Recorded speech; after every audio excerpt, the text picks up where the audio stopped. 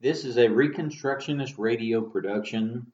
Please visit garynorth.com/freebooks for a free downloadable copy in PDF form of this book.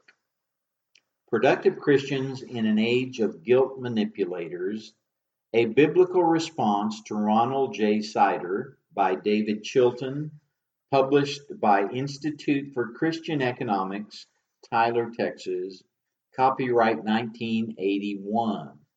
I am reading the revised and expanded edition, dedicated to P.T. Bauer, forward by Gary North. What you're about to read is one of the most devastating polemical books I have ever read. Each edition gets better, meaning tougher for Ronald J. Sider to deal with. I will put it even more boldly. The first edition was impossible for Sider to deal with, given his views about God, man, law, and the authority of the Bible. The second edition meant that Chilton was not going away. The third edition means that the Sider phenomenon as an intellectual phenomenon is dead. Dr. Sider has recently treated us to a revised edition of Rich Christians in an Age of Hunger. In revising his book, he violated one of the fundamental principles of life.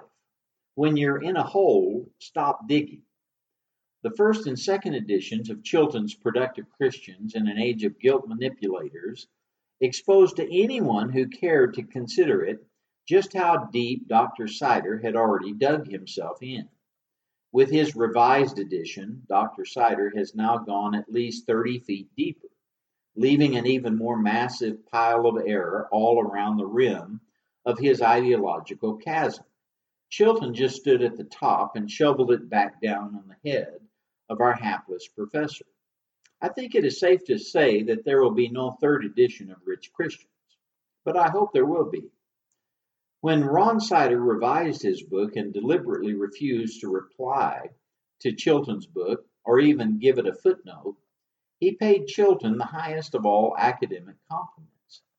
He admitted implicitly that he was theologically and intellectually incapable of responding to any of Chilton's arguments, let alone the whole book.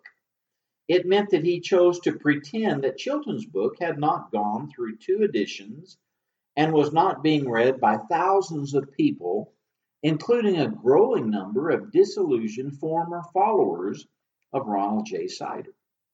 In short, it meant that Ron Sider has lost the debate with Chilton, and has lost it so badly that he does not dare even to let his followers know of the existence of Chilton's book.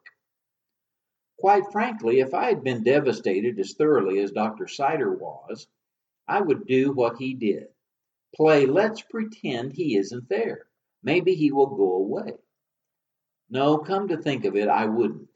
Instead, I would repent before God of the evils that I had promoted in God's name.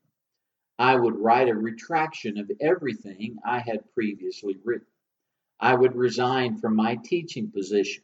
Then I would order my publisher not to sell any more of my books. I would, if possible, buy up the remaining copies and burn them. How would I assess the intellectual career of Ron Sider at this point? I can do no better than to cite the classic phrase of that legendary actor, scholar, theologian, Mr. T, by which he described his opponent's chances in the boxing movie Rocky III. Ron Sider is dead meat.